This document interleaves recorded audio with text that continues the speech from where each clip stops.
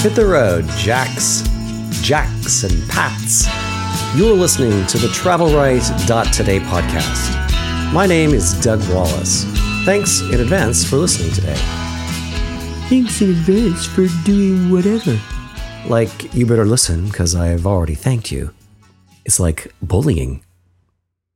Today's how-to has a sartorial theme for those of you gearing up for Europe. Where are you going? More importantly, what are you wearing? Here's some basic groundwork on how to pack for Europe. I got hit with this question from two angles recently. My nephew Joe was texting me pictures from inside his closet.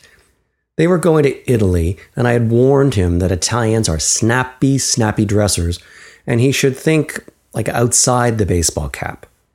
And my cousin Leslie was going on a river cruise with a new beau, starting in Hungary, and she needed some scope on the look. Chanel number 5, just wear that. Seriously, packing always requires serious thought, for women and men. Let's start broadly. Number 1, use your holiday as a chance to step outside yourself a bit. Do this by either blending in with the stylish Europeans when in Rome, right? Or by letting go, wearing something more creative than you would at home, where everyone is in culottes. Maybe for you, this is something as simple as a crisp white linen shirt. Or maybe it's a chunky resin necklace. Or maybe it's a turban with a jewel in it, but try elevating your look in some way so you feel special. Number 2, that said, don't pack things you won't wear.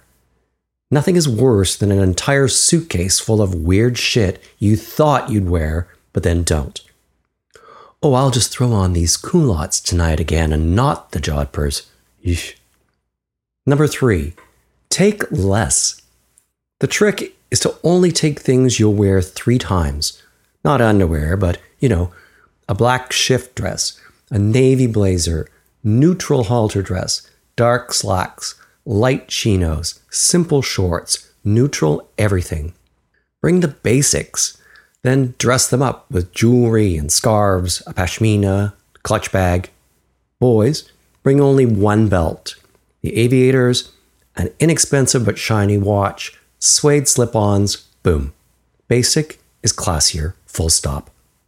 Number 4, I know I sound like a broken record here, but make sure everything in your suitcase matches. This cuts dressing time down to nothing, a no-brainer. There will be no fashion crises because you've only packed ingredients for success. Oh my God, write that down. Look in your closet, define the color palette, and just bring things within that. I go with tans, taupe, navy and light blue, maybe some pink. Like, don't bring both black and brown stuff. Pick a side. Number 5, before you leave home, check that there's not a laundromat right around the corner from your hotel or a washer-dryer in your Airbnb. If there is, you might get away with just a carry-on bag. Number 6, because you're going to be doing a lot of different things, a versatile wardrobe is critical. You'll be climbing up Castle Hills one minute and sitting at an outdoor cafe on a fashionable city square the next. Jazzed up sportswear can take you to a lot of different places. Plus, it's all moisture wicking and doesn't need ironing.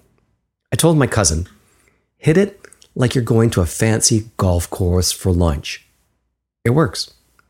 Number 7, Europe can get really fucking hot in the summer. Like 37 degrees in the shade. Wait, I have to translate everything into American. There are so many of you listening. It's 98 degrees. So, linen is your friend. Pack as much linen as you can. Long sleeves too, to protect you from the sun. Number 8, keep in mind that you might want to buy things while you're there. Cute sneakers, fun blouses, scarves, jewelry. Europe is chock full of boutiques. Plan for this and make sure there's room in your suitcase. Again, see number 3, take less. Number 9, other stuff. Let's see. No more than 2 swimsuits and 1 cover-up. 3 purses max, 1 crossbody for daytime, 1 evening bag, and 1 other. Leave all important jewelry at home. I have to repeat that. Leave all important jewelry at home. And don't forget the gym wear. Number 10, go easy on the shoes. All shoes have to be comfortable so you can cover ground all day and still have foot energy left over for dancing. Slides and some sandals are not great for the street, especially all the cobblestone you'll be trekking on. Bring flip-flops for the spa and the pool. Always make sure one pair of sneakers is waterproof, and one pair of heels is plenty. And one more thing. Nothing says lesbian like a nice Teva. We're going to Chicago this episode. I mean this metaphorically, of course, I have already been. Chicago is Toronto's sister city, and it is fun. If and when you go, here's a happy note. The hotels, they're not a lot of money.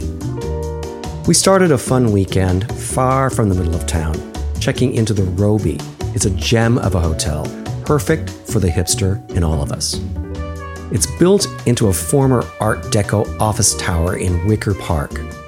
So this retro vibe carries on through the whole place, right up into the rooftop bar and the wraparound terrace. Rooms feel like the former offices they once were, with that opaque wire glass, industrial colors, simple furnishings. It was very cool.